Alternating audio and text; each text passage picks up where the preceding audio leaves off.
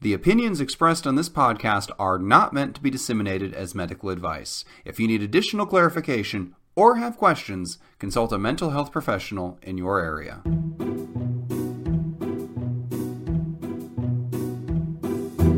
Hello, and welcome to another episode of 10 Minutes to Save Your Marriage, the podcast where a comedy writer, that's me, and a psychologist, that's me. There was some doubt in your voice. The podcast... Well, I was expecting a different toss. I had a different line all queued up. I had to override. Oh, it's never good when you have to think on your feet. But the podcast where we try to solve your long-running relationship issues in 10 minutes or less. Just for curiosity, what was the other line you had queued up? That I'm listening to the delicate sound of screaming. Oh, can you still hear through the microphone? So I did a little bit of a new setup. My wife had been on me because I had that giant soundproofing thing around this, and it took up so much desk space. So I finally took it off. I thought, you know what? I don't need that anymore because I'm no longer in that corner office. It's not as echoey. Let the sounds of the world in. But the only sounds of the world in my house are the sounds of screaming. So you get what you get. That's how you know this is real. But what is also real is a listener question. After we may or may not have disclosed that we had not been getting any questions in, we got a flood of them over this last week. I think, you're supposed to fake it till you make it, and we do the opposite. Yeah. We're completely honest, and it's not working out. But you know what? This time it did. We got a question. Here we go. My dog Charlie is entering the last years, hopefully plural, of his life. I love him and know my family will make him happy and comfortable until he goes to the big dog park beyond. My question is this. I adopted my dog when I was in college with my then boyfriend. We broke up 2 years later and shared custody of Charlie for a year after the breakup. Eventually, his next girlfriend wasn't comfortable with us meeting up to switch, so he gave me full custody and adopted a new dog sometime later. Should I tell him when Charlie passes? If yes, do I do it before he passes or after? We are not in contact. He does send Charlie birthday well wishes every year still. Details. I am a 32-year-old female, happily married. My concern is, I think if the situation was reversed, I'd want to know. All right, Steve, take it away.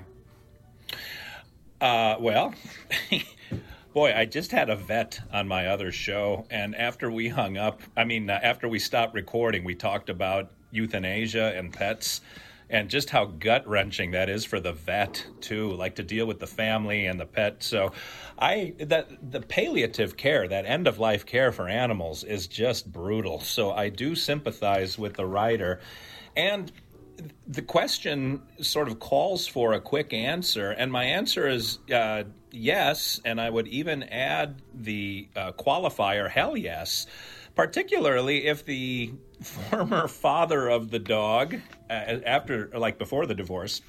What a weird thing, James. You give the dog back and forth you split custody after you break up with your boyfriend? Like, oh my gosh. Anyway, of course his girlfriend didn't like that. I wouldn't either. I've never been a girlfriend. But anyway, yeah, of course.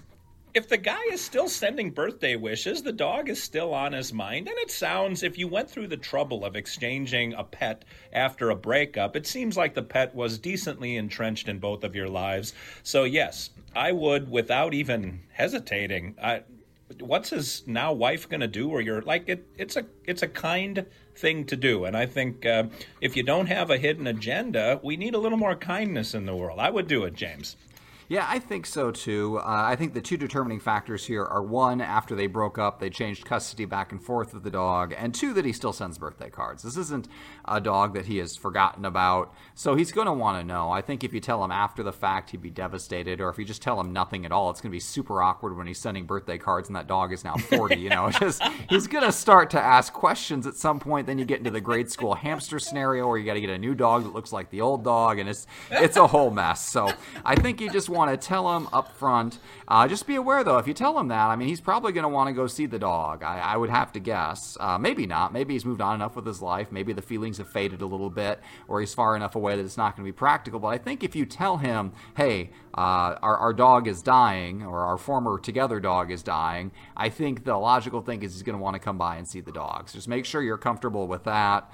And then, just keep them updated as you go. The end-of-life care for pets is rough. I actually know somebody who's a veterinarian, And if you're going to go into the veterinary field, you need to be aware of what you're getting into, because a lot of it, a very high percentage of it, is putting animals down. Like, this person referred to themselves as Dr. Death after a while. Like, they had some real big mental issues with it, and for a long time backed off the practice until they were able to go into a little bit of a different specialty that no longer required to do that. But it's entirely possible that you'll be killing more animals than you heal, and it just kind of comes with the territory, because ultimately there's really not that much you can do for animals, especially not.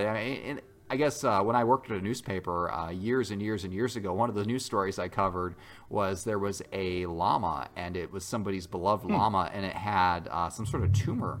And so they took it to a university to get brain surgery. Can you imagine paying for brain surgery for a llama? I don't even know if I'd pay for brain surgery for myself. At that point, it's like, I've had a good run. I don't know if I'm worth that much money. Yeah, so I mean, you'll never know. Well, I could have that right now. Who knows? You might have that right now. It might explain our arguments a little bit more. It's happening while we're talking. In fact, you hear a little clinking in the background.